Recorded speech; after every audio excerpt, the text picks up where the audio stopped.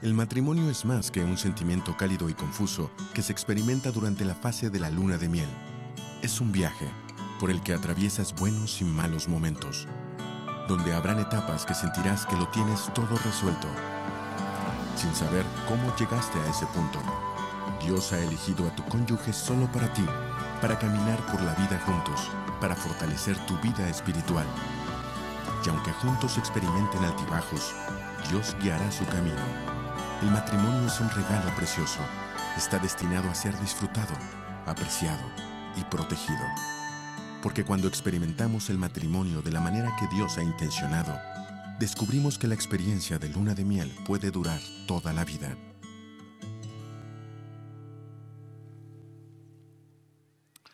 Pues buenas tardes nuevamente y muchísimas gracias por estar aquí en este domingo donde estamos iniciando esta serie acerca de después de la luna de miel. Pero antes de que entre a la serie, quiero celebrar un par de cosas que a nosotros nos ha emocionado y que es algo que realmente podemos ver la mano de Dios con respecto a ello. Lo primero es que la semana pasada, durante nuestro evento de Fam Jam, tuvimos 18 nuevas familias que nos visitaron la semana pasada y que por primera ocasión, en muchos casos, escucharon acerca de Jesús y lo que Él puede hacer para transformar sus vidas. Pero lo que celebramos acerca de eso es que ustedes son los que invitaron a esas familias.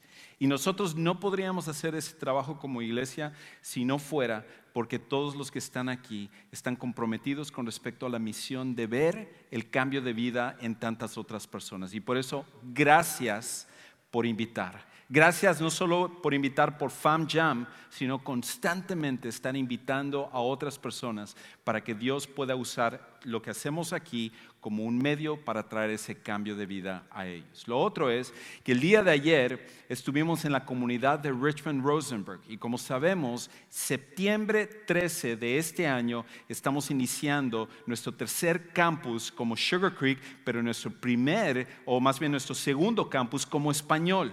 Y estamos anticipando cosas increíbles que Dios va a hacer ahí.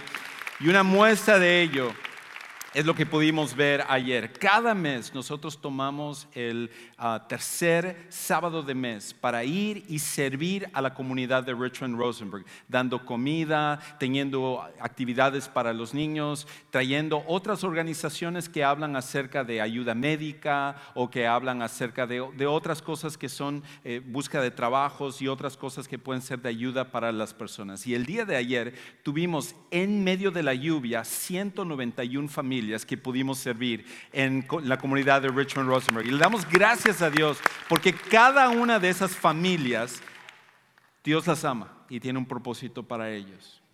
Pero lo que quiero celebrar sobre todas esas cosas es a nuestros colaboradores que ahí estuvieron en la lluvia, en el clima, sirviendo, estando mojados, todo lo que viene con la temperatura y el clima como estuvo ayer, pero ahí estuvieron al pie de cañón sirviendo. Gracias a todos nuestros colaboradores. Tenemos los mejores colaboradores que existen.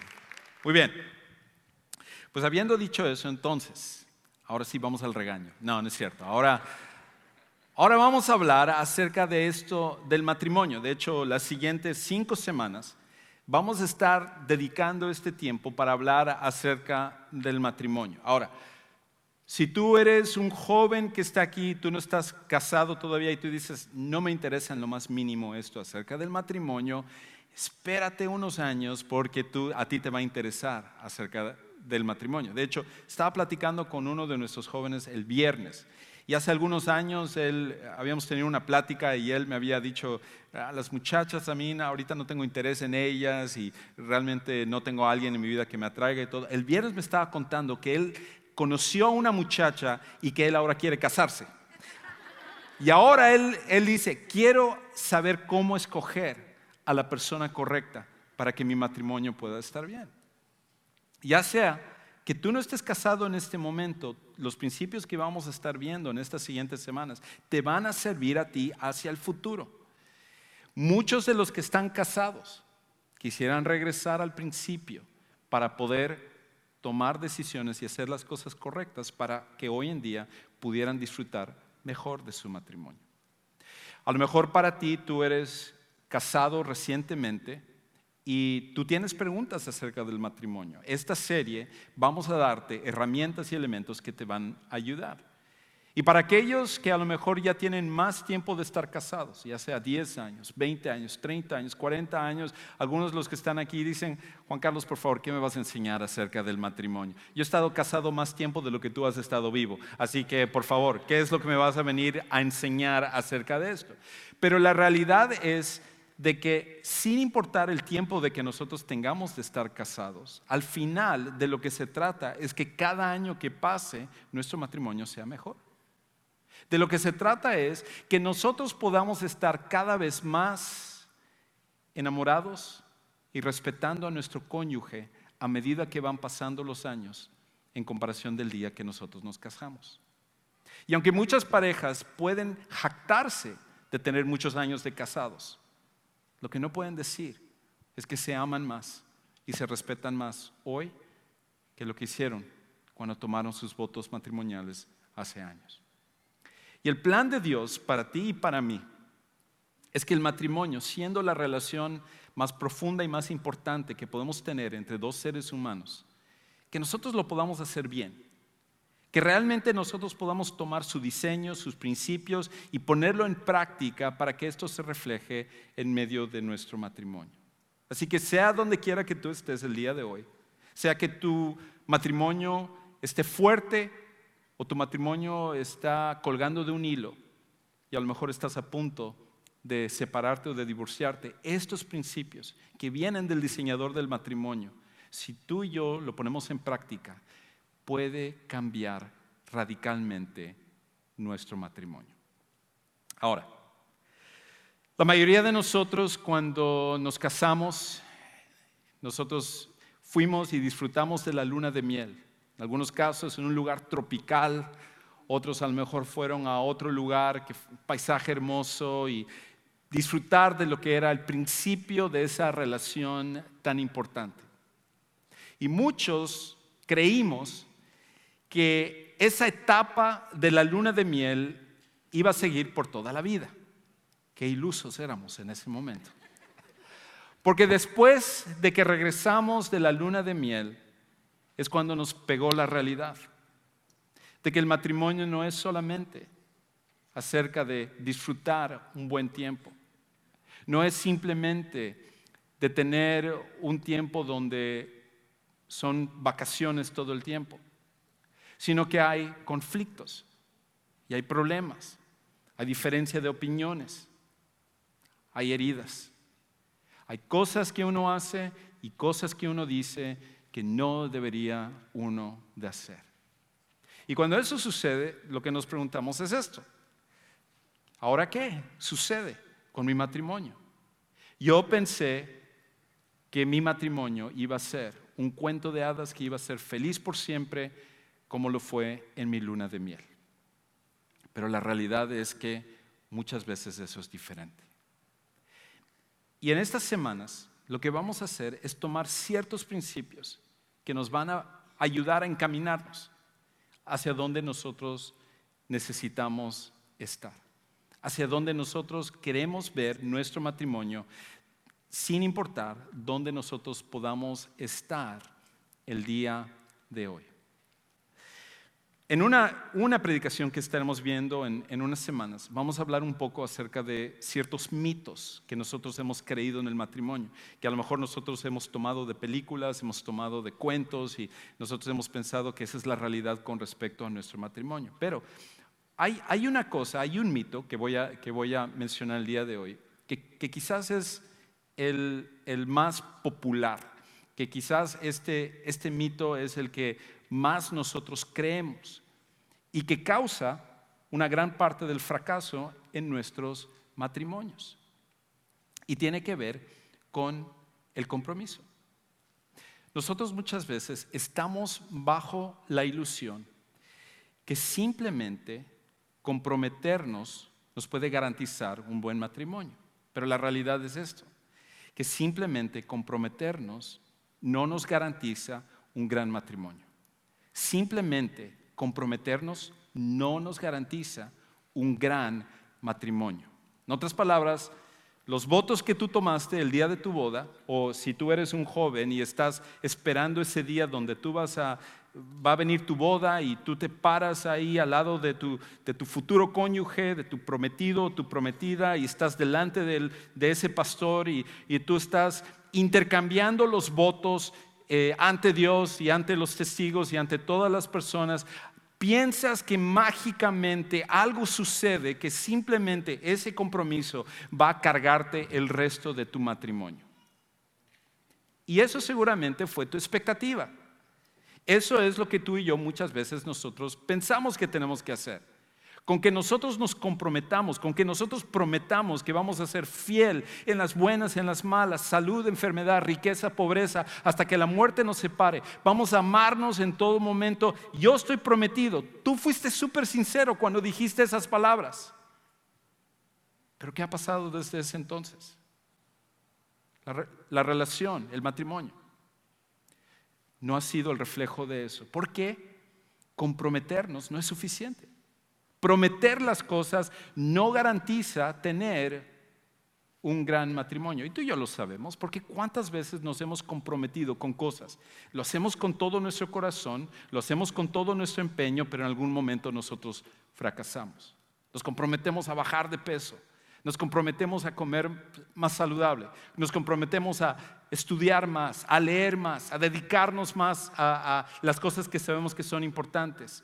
Nos comprometemos a pasar más tiempo con nuestra familia, nos comprometemos a pasar menos tiempo en el trabajo, y todas estas cosas, a medida que va pasando el tiempo, nosotros nos vamos desviando, porque el compromiso no es suficiente. Comprometernos, aunque haya sido con la mejor intención, con toda sinceridad, no garantiza que alguien va a tener un buen matrimonio. Un gran matrimonio, al final, es el resultado de un gran trabajo. Un gran matrimonio es el resultado de un gran trabajo. Y por eso, cada vez que tú veas una pareja que tal parece como que ellos son la pareja más feliz del mundo, tú los ves y ves la manera como el esposo trata a la esposa, ves la manera como la esposa cada vez que voltea a ver a su esposo lo hace con esos ojos así, con chispas en los ojos, y tú dices, caramba, eso no es lo que yo estoy viendo en mi matrimonio. Esta pareja, ¿cómo quisiera yo ser más como ellos? Tú los conoces, tú tienes alguna pareja que tú conoces que tú dices, wow, ¿cómo quisiera que mi esposo fuera más así? ¿Cómo quisiera que mi esposa fuera más así? Que nosotros pudiéramos ser más una pareja, un matrimonio que fuera feliz. Y nosotros pensamos que simplemente esas parejas se conocieron, se conectaron y ¡pum!, todo cayó en su lugar. Pero eso nunca es así. Cada vez que tú veas un matrimonio que está bien, cada vez que tú veas un gran matrimonio, siempre va a ser el resultado de un gran trabajo. Siempre va a ser el resultado de un trabajo comprometido. Porque, de hecho, cuando tomas a dos personas que son diferentes y los unes en la relación más profunda que existe, que es el matrimonio, se necesita de mucho trabajo para que esa relación pueda funcionar. Y por eso, en tu matrimonio y en mi matrimonio, la clave tiene que ser el trabajo que nosotros invertimos para que ese matrimonio pueda ser un gran trabajo. Nunca va a suceder simplemente leyendo un libro, tomando un curso, viendo un video en YouTube, simplemente comprometiéndonos. Las cosas no funcionan de esa manera. Todo lo que está bien siempre es el resultado de un gran esfuerzo, de un gran trabajo, y el matrimonio no es ninguna diferencia. Nuestros matrimonios, los grandes matrimonios, son un reflejo de un gran trabajo. Ahora, la pregunta que tú tienes entonces es esta. Ok, Juan Carlos, yo estoy dispuesto a trabajar en mi matrimonio. Ahorita hay cosas que tengo que hacer. Mi esposa cada rato me está diciendo que tengo que cambiar, que tengo que ser diferente. Mi esposo dice que yo necesito ser más así. Y Y ahorita nosotros estamos hablando de separarnos, de divorciarnos o quiero ver que mi matrimonio sea diferente, así que estoy dispuesto a hacer ese gran trabajo, pero la realidad es esto, no sé qué es lo que tengo que hacer. No sé dónde tengo que comenzar. Tengo que ir a ver a un consejero, tengo que ir a ver a un pastor, tengo que ir a ver a un terapista de parejas. ¿Qué es lo que tengo que hacer para que ese gran trabajo empiece a darse en este momento? Y creo que el punto de comienzo para todos nosotros, punto de partida, o otra manera de decirlo, el componente indispensable del matrimonio, y de hecho de todas las relaciones, el componente indispensable de todas las buenas relaciones es la confianza. El componente indispensable de todas las buenas relaciones es la confianza. Si no hay confianza, una relación no puede estar bien. Y ese es el punto de partida para ti y para mí esta semana. Ahora, como dije, cada semana vamos a estar viendo un elemento. No necesitas precipitarte o apresurar y tratar de hacer lo que quizás no has hecho en estos años.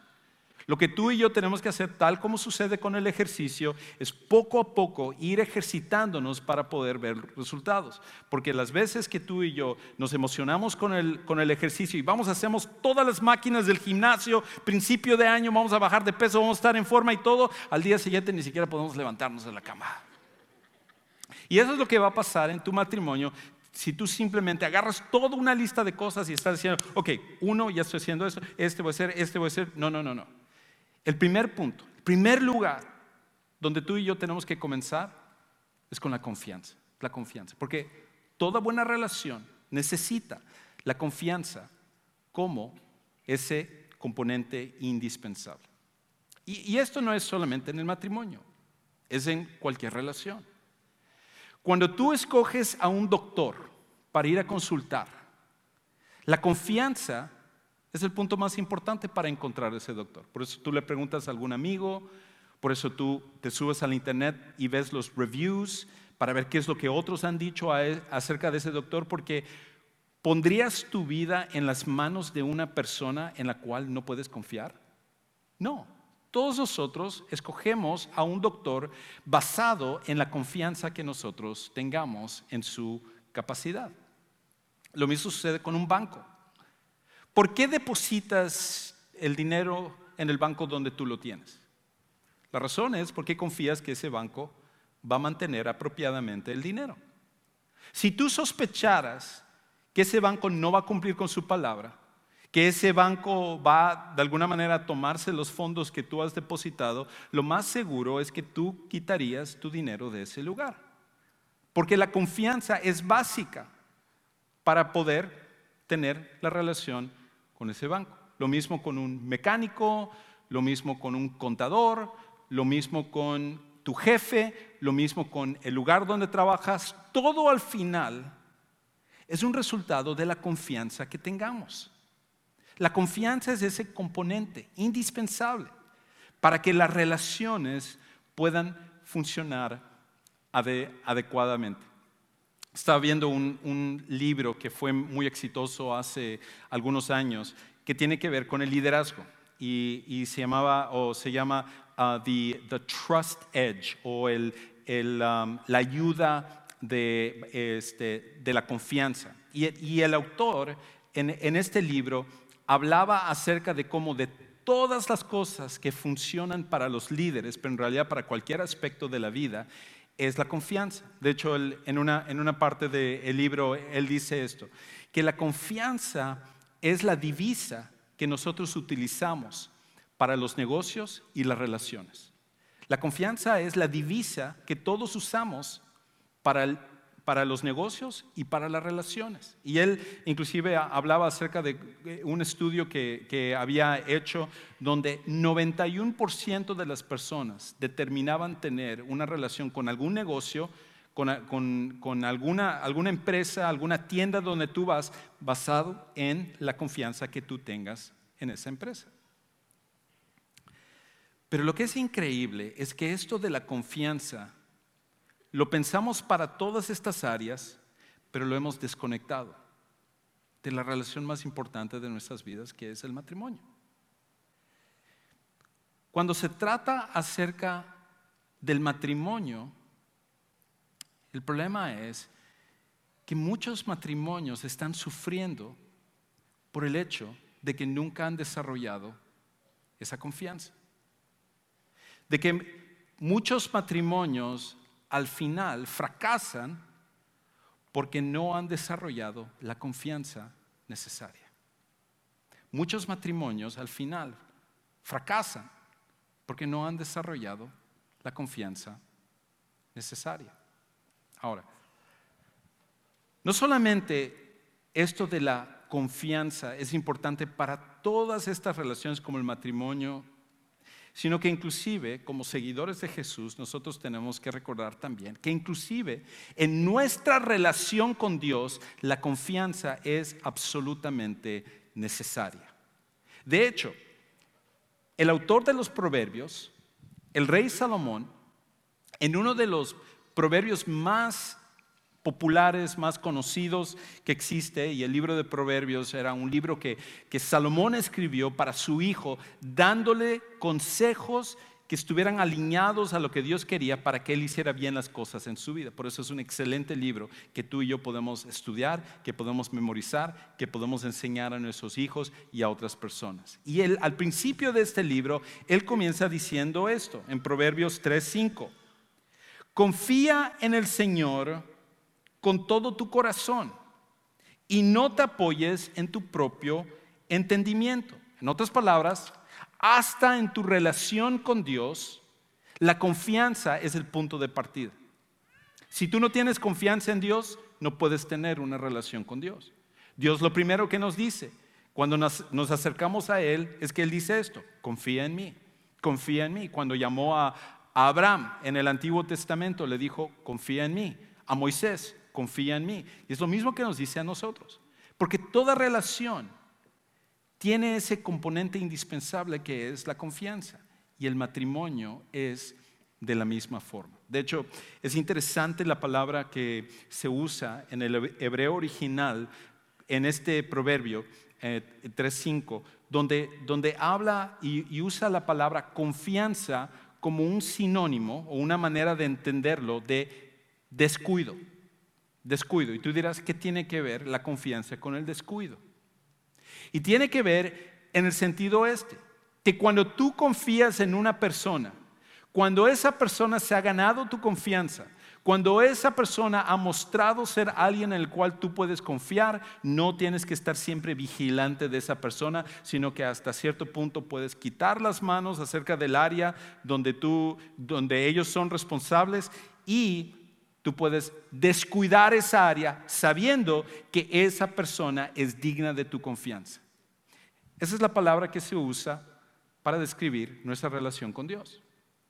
Y en ese mismo sentido es lo que nosotros necesitamos desarrollar cuando se trata acerca de nuestros matrimonios. Necesitamos desarrollar una verdadera confianza en nuestra relación con nuestra pareja.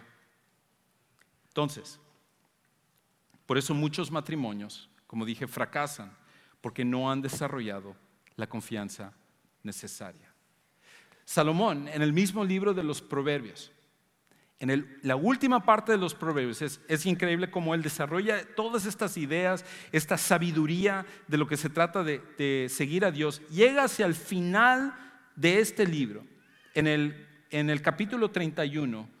Y en la última parte de este libro, él habla acerca de lo que ahora nosotros conocemos famosamente como la descripción de la mujer virtuosa.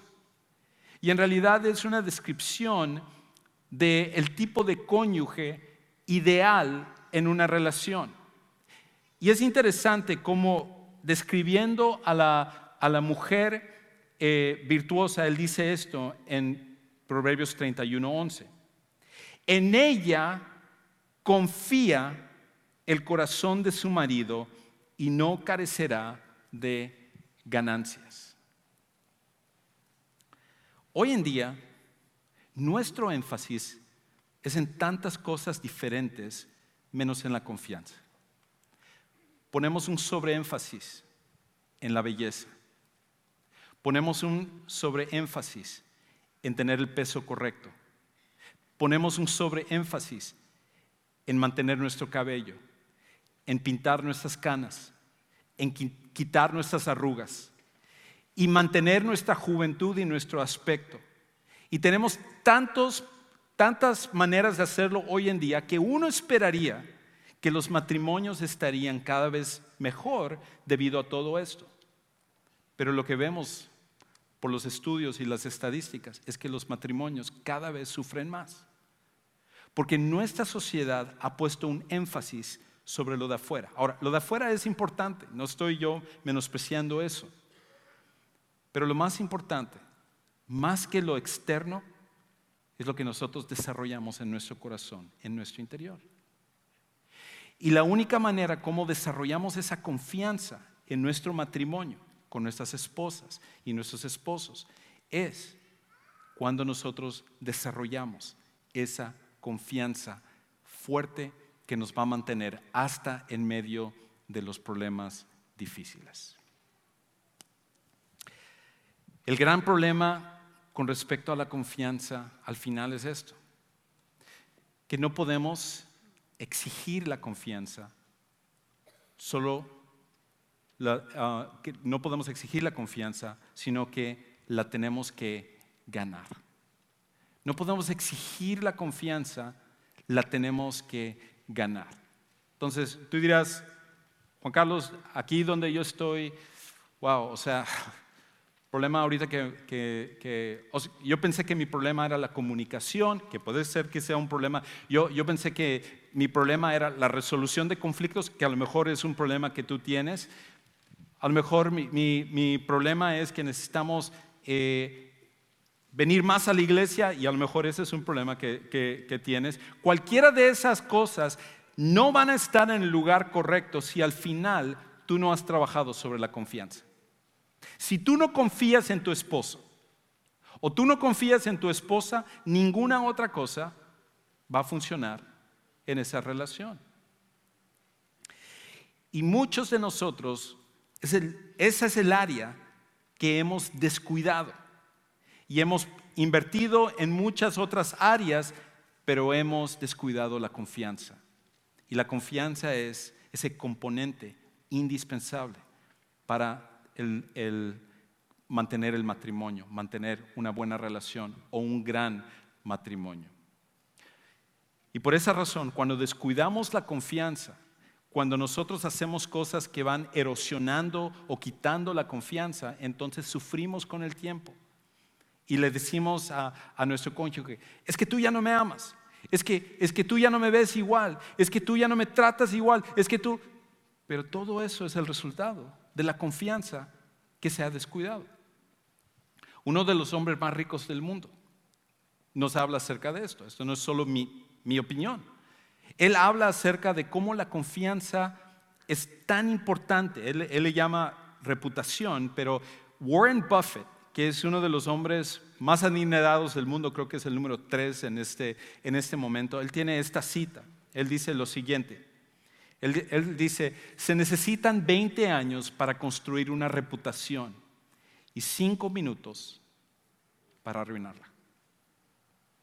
20 años para construir una reputación, 5 minutos para destruirla. Por eso, ¿has estado construyendo la confianza en tu matrimonio? ¿Es ese un área donde tú puedes decir, wow, o sea, yo sé, yo puedo confiar en mi esposo puede confiar en mí, yo puedo confiar en mi esposa puede confiar en mí? Porque si no, ninguna otra cosa va a funcionar en tu matrimonio. Si es así, entonces, ¿qué podemos hacer para desarrollar la confianza?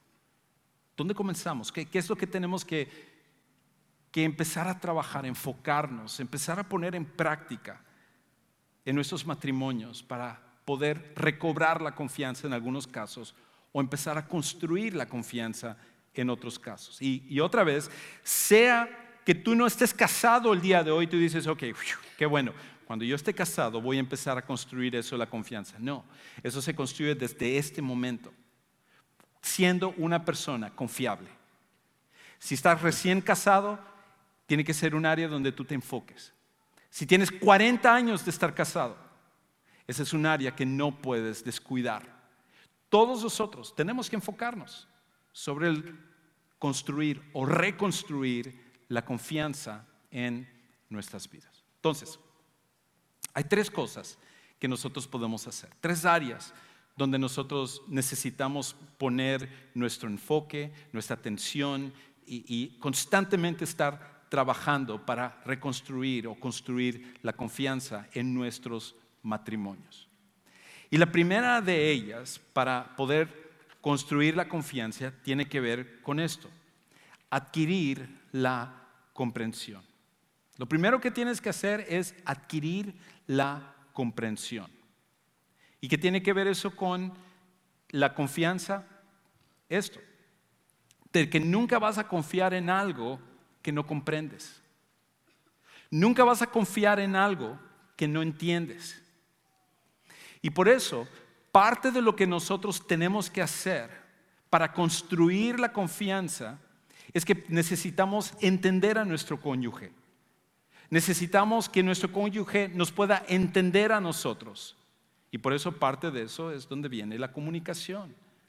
Parte de esto es donde viene la transparencia. Parte de esto es donde nos enfocamos en que haya un entendimiento real, que tú sepas lo que afecta a tu cónyuge, lo que le duele a tu cónyuge, lo que es la preferencia de tu cónyuge. Cuando tú entiendes estas cosas, entonces es mucho más fácil enfocarte en cosas que van a ayudarte a agarrar la confianza de tu cónyuge. Es por eso que es tan interesante que el apóstol Pedro, que hacia el final de su vida, después de caminar con Jesús y tener un ministerio increíble y ser uno de los líderes principales de la iglesia, él escribe una carta. Y en su carta, la primera carta que hoy conocemos como Primera de Pedro, él habla acerca de la relación matrimonial. Porque los problemas de matrimonio y los problemas humanos son los mismos a través de la historia. Y Dios, que conoce nuestro corazón, es el que tiene la solución. Y él habla acerca de esto. En la relación matrimonial, Pedro, después de hablarle a las esposas, él entonces le habla hacia los esposos. Y él dice esto en el 7, después de 6 versículos de hablarle a las esposas, en el versículo 7 él habla acerca de los esposos. ¿Por qué? Porque se necesita decirle mucho más a las esposas que los esposos. No es cierto, no tiene nada que ver ahí. Pero escucha lo que dice. Ustedes, maridos, igualmente convivan de manera, ¿qué dice allá? Comprensiva con sus mujeres.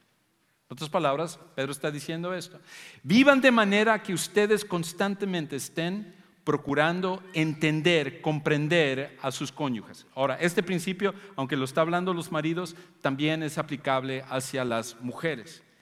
Y él dice esto: ¿cómo es esta comprensión? Como un vaso más frágil, puesto que es mujer. En otras palabras, Dios le dio más fortaleza, más fuerza física al hombre. Sé que eso no es hoy en día popular, pero lo popular no es lo verdadero. Lo verdadero es lo más importante. Y Dios diseñó al hombre para ser más fuerte, para usar su fuerza para amar y ayudar y proteger a su esposa. Esa es la razón por la cual el hombre es más fuerte. Y lo que Pedro le recuerda es esto: necesitas convivir de una manera más comprensiva con sus mujeres, como un vaso más frágil, puesto que es mujer. Y luego dice, dándole honor por ser heredera como ustedes de la gracia de la vida, para que sus oraciones no sean estorbadas. En otras palabras, lo que le dice esto a nosotros los esposos, nos dice esto: esposos, no se olviden que sus esposas, antes de ser esposas, son hijas de Dios. Más vale que no te metas con una hija de Dios. Es la idea. Porque cuando tú te metes con una hija de Dios, te estás metiendo con Dios. Tal como nosotros, aquellos de nosotros que tenemos hijas, sabemos que si alguien se mete con nuestras hijas, nosotros nos vamos a meter con esa persona. Pues lo mismo pasa aquí. Pedro dice aquí, ten cuidado como tú tratas a tu esposa, sino que procura ser comprensivo con respecto a ellos, entender sus necesidades, entender las cosas que necesita hacer. Porque de lo contrario, inclusive eso es un estorbo, un impedimento en nuestra relación con Dios. La comprensión, comprender a tu cónyuge, es el principio, es el comienzo de ello. De hecho, ¿cuándo fue la última vez que genuinamente te sentaste con tu esposo y tu esposa y le preguntaste, ¿qué puedo hacer para ganarme tu confianza? ¿Qué puedo hacer para que tú confíes en mí? La comprensión es el punto de partida. Ahora, hay una segunda cosa también. Y lo segundo es esto. Necesitamos también desarrollar la responsabilidad. Necesitamos desarrollar la responsabilidad. Una de las cosas que nosotros necesitamos hacer en nuestros matrimonios es demostrar a nuestra pareja que somos lo suficientemente responsables para hacer las cosas que son nuestra responsabilidad. Muchas ocasiones, las esposas encargan a sus hijos, a su esposo, y cuando los hijos son pequeños, las esposas agarran y inclusive estaba viendo esta semana una foto de alguien, de un amigo que son misioneros en otro país, y la esposa se había ido a un retiro de 2 días. Y para ayudar al esposo, todo lo que estaba en la refri lo marcó con una etiqueta. Así puso una etiqueta en cada cosa para que pudiera alimentar a su hijo de 2 años. Y muchas veces las esposas dicen, ok, tengo que ir de compras hoy o voy a salir y hacer esto y tú te vas a quedar con los niños hoy. Y entonces el esposo dice, perfecto, no hay problema. Mira, aquí está la comida, acá están los pañales, están aquí para limpiar, esta es la ropa, si pasa esto, va a pasar esto, tú encárgate de ellos. Ok, perfecto, se va la esposa tranquilamente pensando que el esposo lo tiene. Ok, yo lo tengo, no te preocupes, te vas y tan pronto se va. Ok, televisión, aquí están unas cosas para que coman ustedes, siéntense aquí, ustedes van a ver allá, yo tengo cosas que hacer. Y cuando llega la esposa de regreso a la casa, encuentra que la casa está de cabeza y que hay cosas hasta en las paredes y en el piso, en las escaleras, en todos lados, porque el esposo que había sido dado la responsabilidad de cuidar a los hijos, descuidó su responsabilidad. Pregunta, ¿va a confiar la esposa en su esposo? Y la respuesta es no. Las mujeres querían gritar eso, pero no querían ofender a sus esposos en este momento. Está bien, lo entiendo. Pero cuando tú encargas a tu cónyuge con algo y no lo hace, eso es algo que va quitando la confianza. Muchas veces los esposos le confían la tarjeta de crédito a la esposa. Ahorita sí las risas fueron más altas, más fuertes.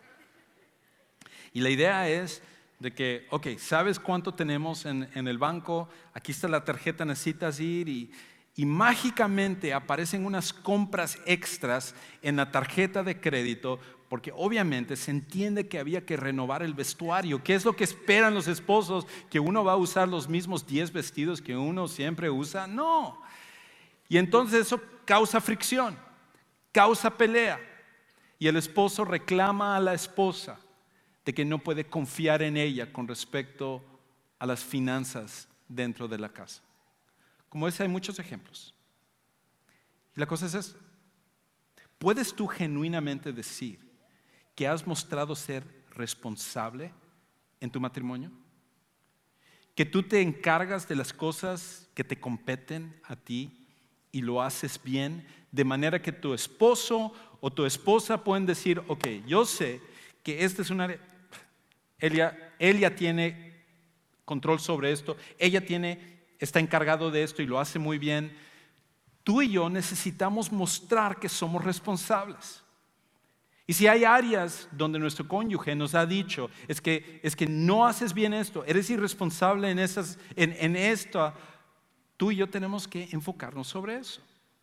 Porque si mostramos irresponsabilidad, nunca podemos ganar la confianza. Nunca podemos ganar la confianza. Y en todas las relaciones sucede de esa manera. En tu trabajo, si tú haces un mal trabajo, tu jefe no te va a poner al frente de algo si muestras ser irresponsable.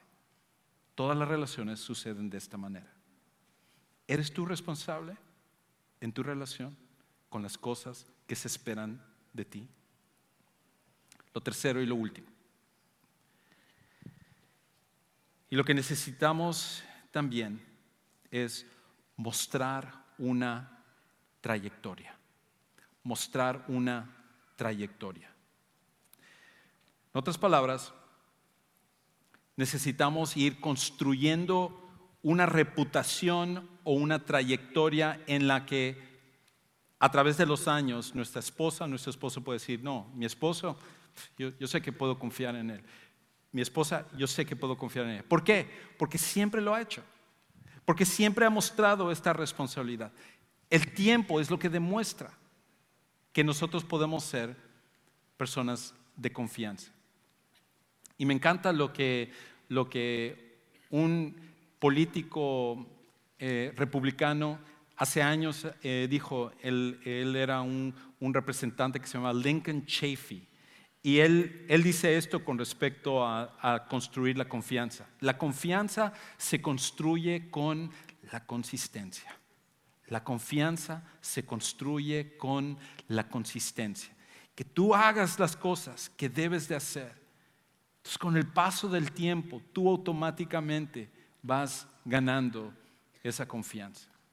Pablo, él escribió acerca de esto en su relación con Dios y él dice esto en 2 de Timoteo 1:12.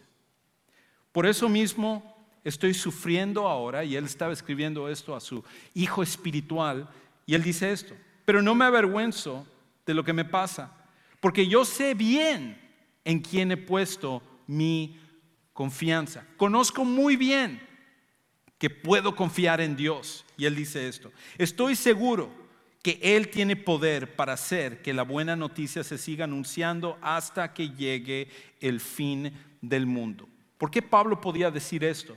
Porque vez tras vez Dios había tenido una reputación, había tenido una trayectoria donde cada vez que Pablo necesitaba algo, Dios estaba ahí para hacer lo que él tenía que hacer.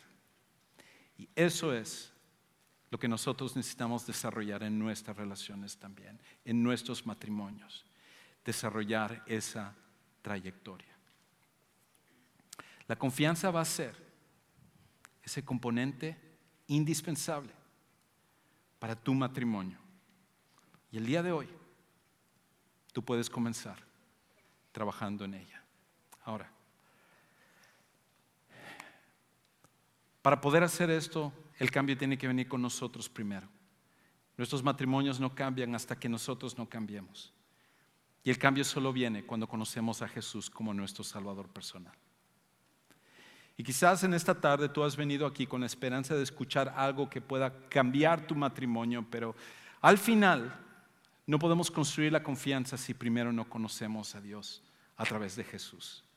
Y la Biblia nos dice que Dios nos amó tanto a nosotros, siendo santo, siendo justo, siendo perfecto, que Él decidió bajar a este mundo, hacerse hombre, para ganar nuestra confianza de una forma visible, aunque ya teníamos toda la evidencia para confiar en Él, pero lo hizo en la persona de Jesús. Y Jesús respondió viviendo la vida perfecta y muriendo la muerte que no merecía, y resucitando con el poder que Él ofrece para cambiar tu vida y mi vida también.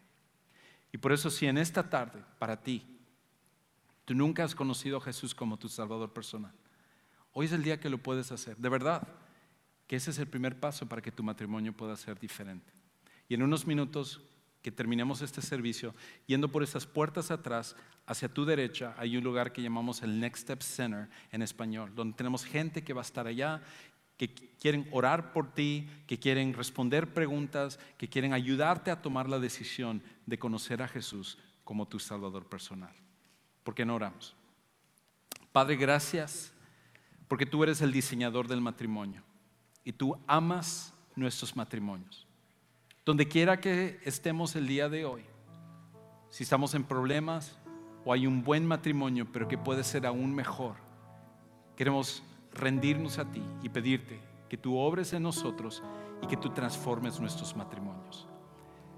Pido por aquellos que van a casarse en el futuro, para que puedan empezar a poner en práctica este principio de ser personas confiables para construir la confianza en sus matrimonios el día de mañana. Todo al final viene por la confianza. Y gracias porque podemos confiar plenamente en ti, en todos los aspectos, incluyendo el hecho que tú nos escuchas. Y todo esto oramos y lo pedimos en el nombre de Jesús.